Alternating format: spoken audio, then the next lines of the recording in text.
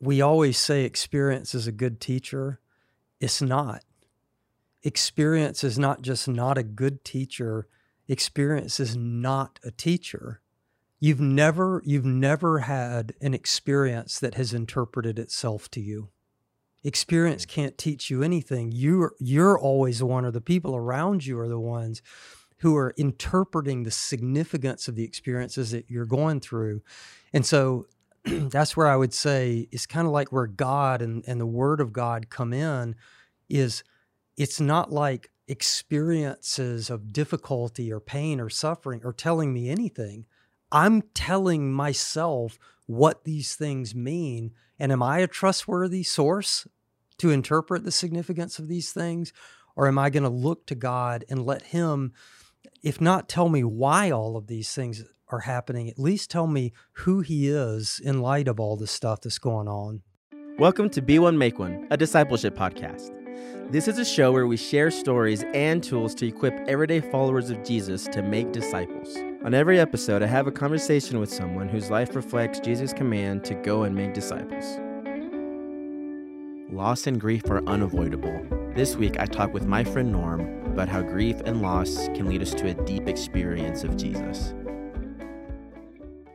Well, Norm, thanks for being here today. Yeah, it's a pleasure. Yeah, you're one of my favorite people, I think. Yeah, thank you. The feeling is mutual. Something that I want to discuss today is just this concept of grief and discipleship together. Yeah. How would you say that over the course of your life, how has grief affected your relationship with God? Well, my story comes in probably the first time that my Hollywood version of what the Christian life looked like got really trammeled was in my late 20s. I had gotten married pretty young to my late wife, Katie. We had met in college and involved with the Navigators ministry in college, and that's how we got to know each other. We got married right out of college and then had our first child fairly young. When he was 3 years old, he started spiking these fevers, and we didn't know what was going on. And so we took him to the pediatrician in a pretty small town in Alabama. And we see God's hand in this because right away, this pediatrician suspected that he might be dealing with juvenile rheumatoid arthritis, which is a fairly rare condition. It's just rheumatoid arthritis, but it happens in children rather than like really old people. And she had diagnosed and been treating a child in her practice in this, again, pretty small community in Alabama with JRA, juvenile rheumatoid arthritis. And sure enough, she was spot on in her diagnosis right away. But the thing about JRA is that it's not curable. It's kind of treatable like adult rheumatoid arthritis. You can't make it go away necessarily, but you can kind of treat the symptoms. But, of course, as a young parent, you're like trying to wrap your mind around a pretty unexpected diagnosis. It just seemed like fevers, and surely it's just like a virus or something. And instead it turned into a, multi-year, for us, a little over 3-year plus process of helping our 3-year-old with really, really painfully inflamed joints where at times he couldn't get out of bed. And, at 3, you can't understand what's going on. And so I think that, both Katie, my late wife, and I would say that's where our sort of kind of fake floral picture of what the future looked like, walking with God, pretty much got set aside for a much more realistic version of what it was going to look like for us to walk through life with God in a broken and fallen world. And that's for both of us. We would have said that was one of the most painful experiences that we'd ever been through and ever would go through. because it's hard to see a child suffering. There were times where you would just go, if it were just us, if it was me, like I have resources that I can kind of bring to bear. I have an understanding of the world and sin and, but for a 3-year-old, to be that hurt that early was just really, really hard for us. And I know that at that time, Katie would say that she came face to face with, Romans 8, where Paul says, "For we know that in all things God works together for the good of those who love him and are called according to his purposes." And, she would say, wrestled with that, and really at times just said, no, that is not, like, in light of what I'm having to watch my son go through, it's just not true. And she would really describe that as the darkest time that she ever went through in her soul, because you're confronted with, maybe I could say, kind of inexplicable and seemingly meaningless pain that somebody else has to endure that you're caring for, and there's nothing that you can really do, or very little that you can do. And it just, it makes God seem like he's either distant or uncaring. And so, your question, there's a long answer to a short question, but your question is just how do these seasons of suffering or grief influence how you walk with God?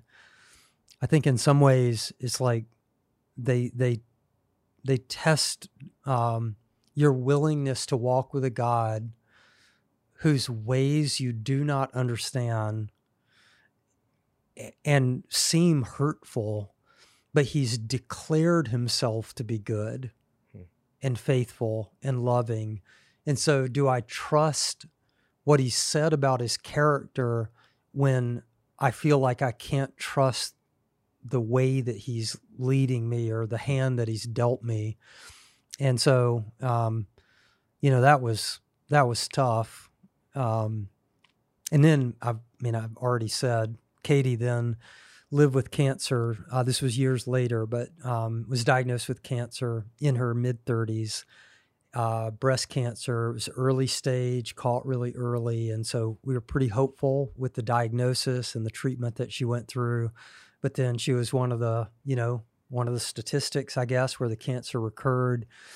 And then had a third diagnosis where the cancer had metastasized. And, so that was also just 7 years for us of living with a lot of uncertainty about the future and hope. And, like many people who've gone through stuff like that, you just, you're praying for, you don't know exactly what you're praying for, but you're praying for a miracle, or you're praying for the medicine to work, or whatever. And then, as the diagnoses come and the probability of surviving the next diagnosis, just gets worse and worse for you. Then you realize, at some point you say, all we have right now is a miraculous cure left. Medicine, doctors don't give you any hope that any medicine that they know of will bring a cure. And, many people probably listening to this have experienced that, where you're praying and praying and praying that God will do something, and he just says no. And it feels like, again, just what sense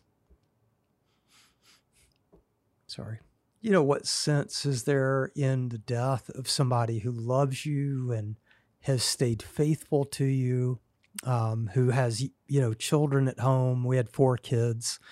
And so again, it's like it tests your willingness to keep trusting a God who you just can't figure out why he's doing what he's doing. And Katie and I used to say to one another, it's like, what am I going to trust? Am I going to trust my fallible interpretation of a few experiences in a fallen world, or am I going to trust the scriptures? And let me just say that there are times where your few experiences in a fallen world are so very tangible and real and contrary to what you read in the scripture that is tempting just to say, I'm going to let my experiences tell me who God is.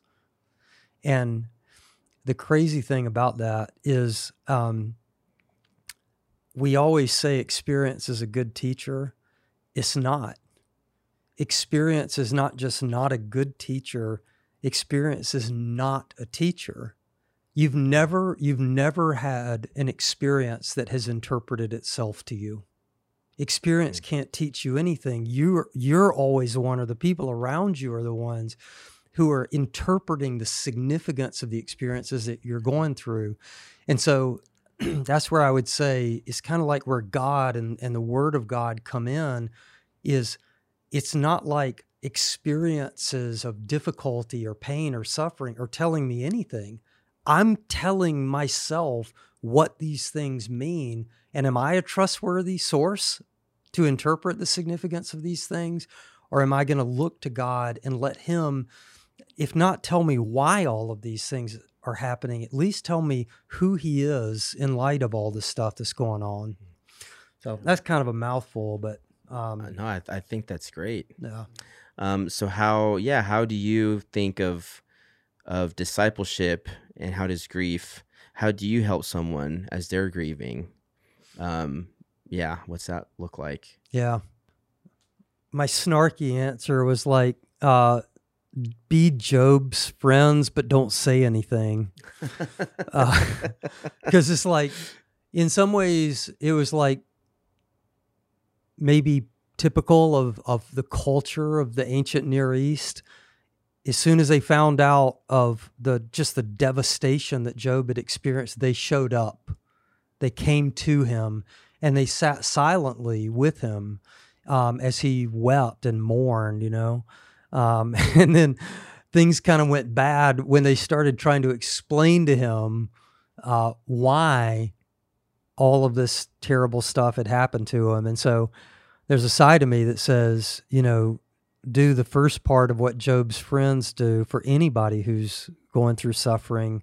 If it's someone you're close to, who you're helping them grow, even if it's someone who's distant, I think a lot of people, we certainly experience this, just people showing up to help lift a load, practically to be available, to help. It takes some discernment too, in a relationship that you have with someone to know, some people need to talk.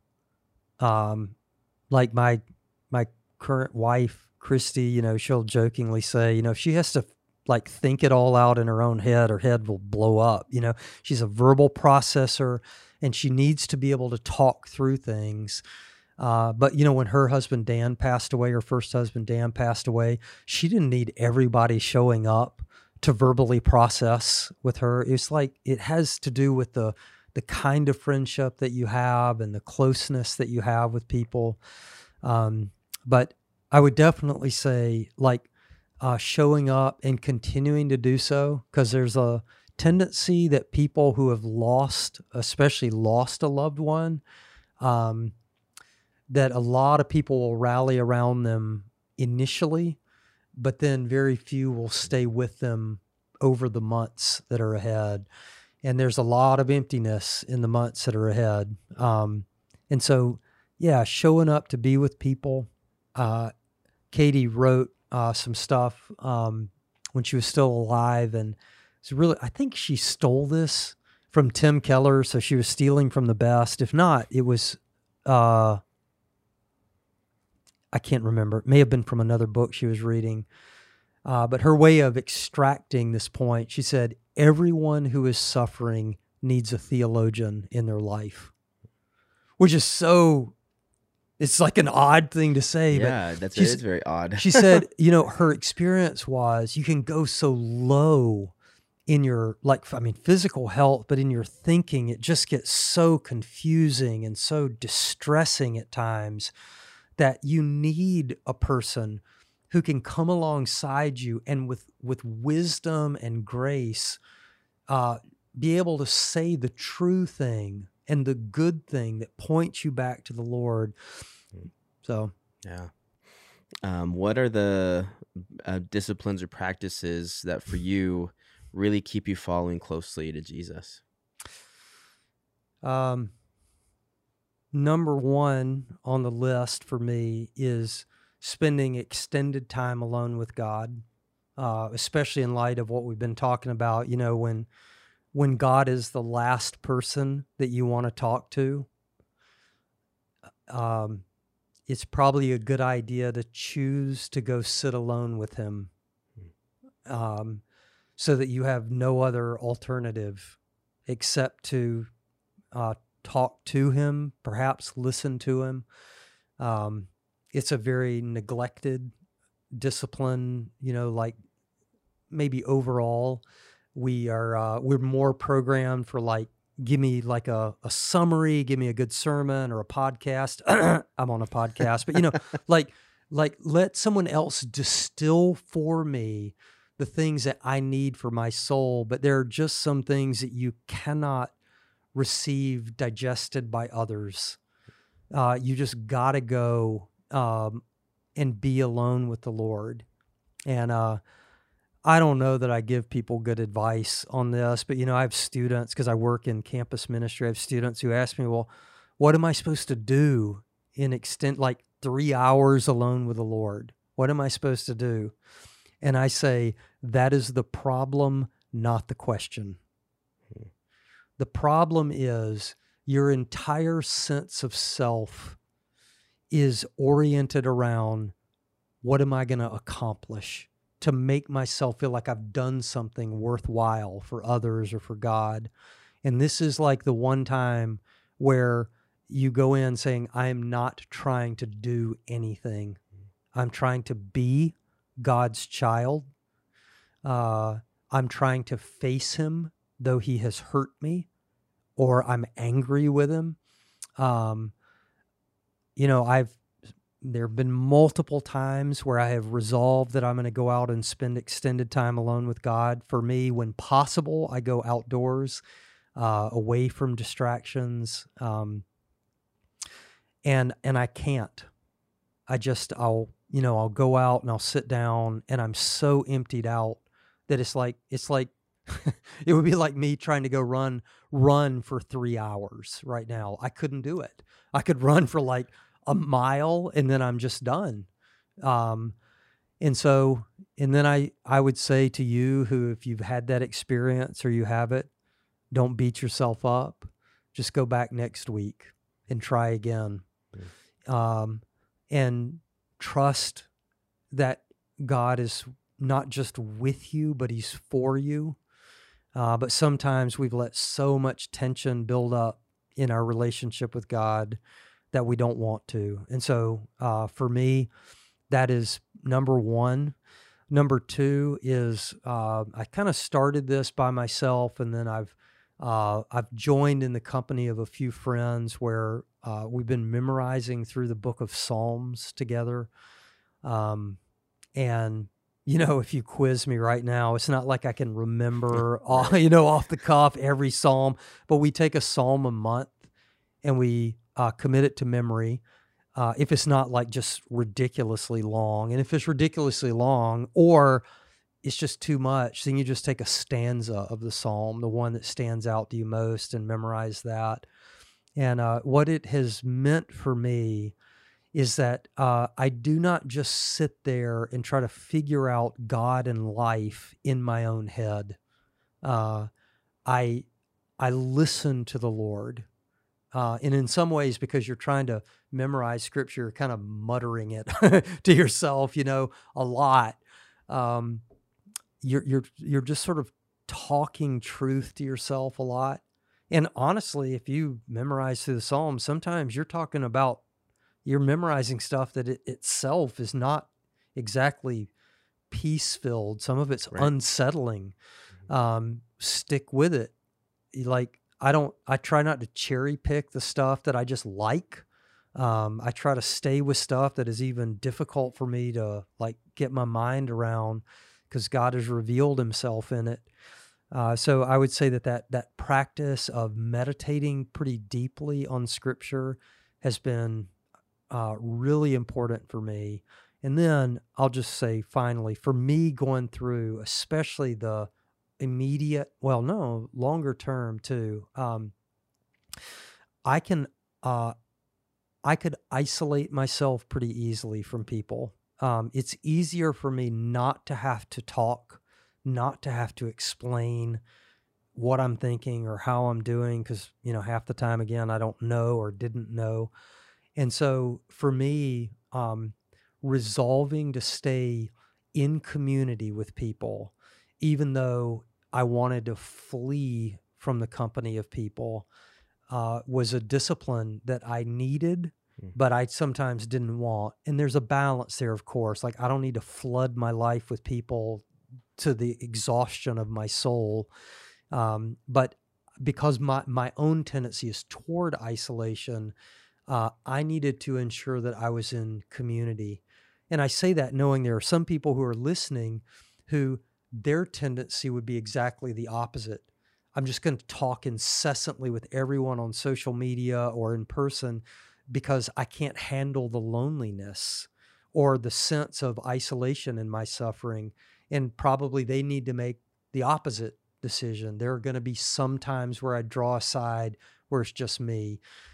So I guess kind of knowing some of those tendencies that would get you off the way and being purposeful to stay not just true to the Lord, but fostering and choosing some habits that will keep you, keep your mind and your heart with the Lord and healthy are important. And of course, if somebody's going through the immediate loss, man, there's some simple steps of just keeping yourself healthy. There's a real tendency to just sort of take a nosedive and stop eating or overeat, overdrink, And so in that case, to pull in some community around you that can be just a genuine support and accountability in some of that is really important. Yeah. Wow. Great stuff, Norm. Thanks. That's really helpful. All those practices I think are great and not that difficult to do. Yeah. They're within our reach. Yeah. So wow. Well, I feel encouraged. Well, thanks for making the time. I think this has been really great. Glad to. Thanks for asking me to come. Yeah. Be One Make One is a production of The Navigators in Colorado Springs, Colorado. We'd love to hear from you. Send us an email, podcast@navigators.org.